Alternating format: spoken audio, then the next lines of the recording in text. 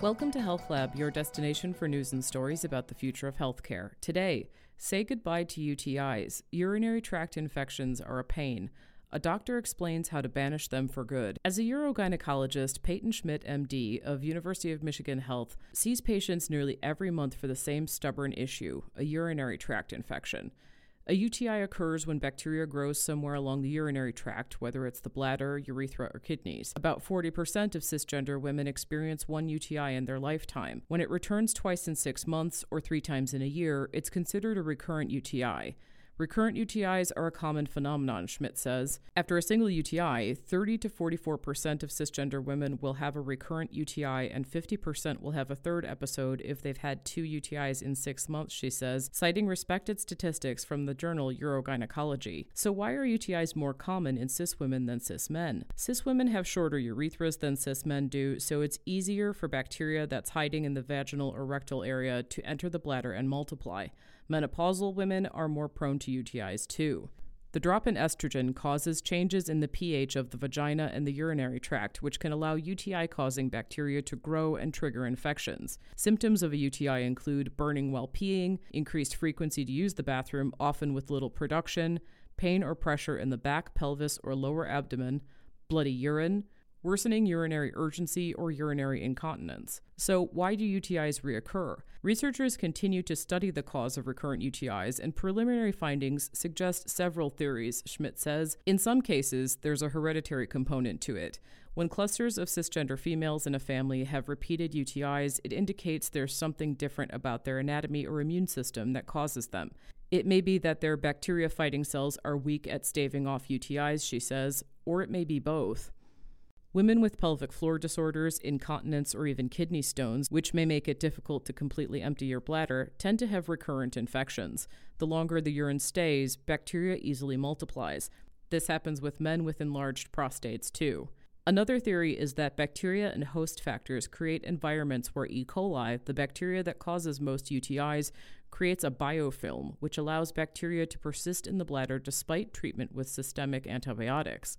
Other risks for a returning UTI include being sexually active, using a spermicide, having a recent pelvic surgery, or using a catheter to urinate. A common question is, can poor hygiene cause a UTI? While bacteria can grow anywhere, Schmidt stresses that wearing sanitary pads or incontinence pads too long isn't a likely culprit of a UTI.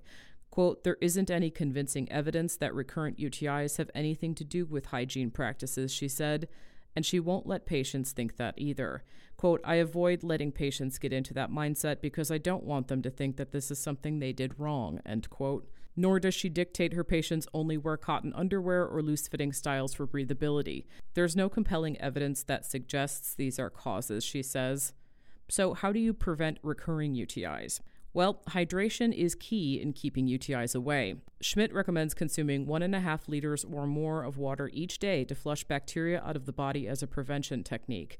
Schmidt also notes evidence around drinking cranberry juice or taking cranberry supplements as a prevention method. Quote, it's more prevention than it is treatment for one, Schmidt said. Urinating before and after sex is recommended as well. Intercourse may move bacteria from the vagina into the urethra. If menopausal, topical use of vaginal estrogen can reduce urinary tract infections by 50% or more. It's often the first line of defense in older women, she says. Wiping front to back, especially after a bowel movement, prevents rectal bacteria from entering the vagina and urethra as well. D-mannose, an over-the-counter supplement marketed for urinary tract health, is another choice to prevent recurrent UTIs. D-mannose is naturally found in fruits and berries, including cranberries.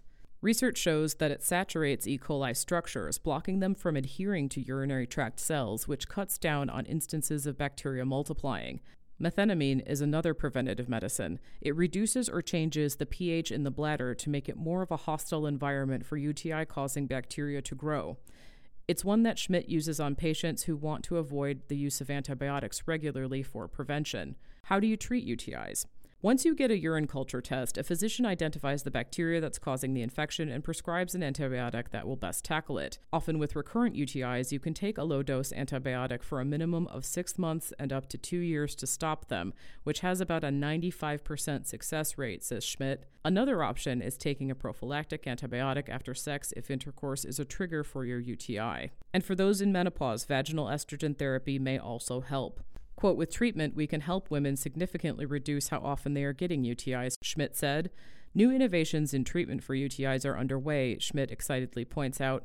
One in particular, more researchers are studying biofilms. Biofilms are cells that anchor bacteria to the surface. This allows bacteria to be more resilient to antibiotics and is a cause of persistent infections. Biofilm research could lead to a better understanding of the biofilm disease process, which will hopefully lead to the development of new prevention and treatment options. Multiple researchers are also investigating E. coli vaccinations. One randomized controlled trial currently underway is by Glycovaxin, a Swiss company that has developed a multivalent biconjugate vaccine for the prevention of E. coli infections. The company is currently enrolling patients with recurrent UTIs. Additionally, investigation is underway on installations of different antibiotics, such as gentamicin, being put directly into the bladder. If this method is effective in preventing UTIs, the tactic could help reduce systemic side effects of antibiotics and also reduce the risk of antibiotic resistance because of how it's solely isolated to treat the bladder. Surprisingly, for as common as they are, quote, recurrent UTIs are still not something that are talked about a lot, Schmidt said. Schmidt plans to change this by raising awareness as an expert in pelvic floor disorders and urinary incontinence, as well as in her role as a clinical assistant professor in obstetrics and gynecology at the University of Michigan Medical School. Quote, there are people whose lives are really impacted by their frequent urinary tract infections, she said, quote, and I'm here to help patients and educate more people on the topic. End quote. For more on this story and others like it, visit michiganmedicine.org/health-lab. Health Lab is a part of the Michigan Medicine Podcast Network and is produced by the Michigan Medicine Department of Communication. You can subscribe to Health Lab wherever you listen to podcasts.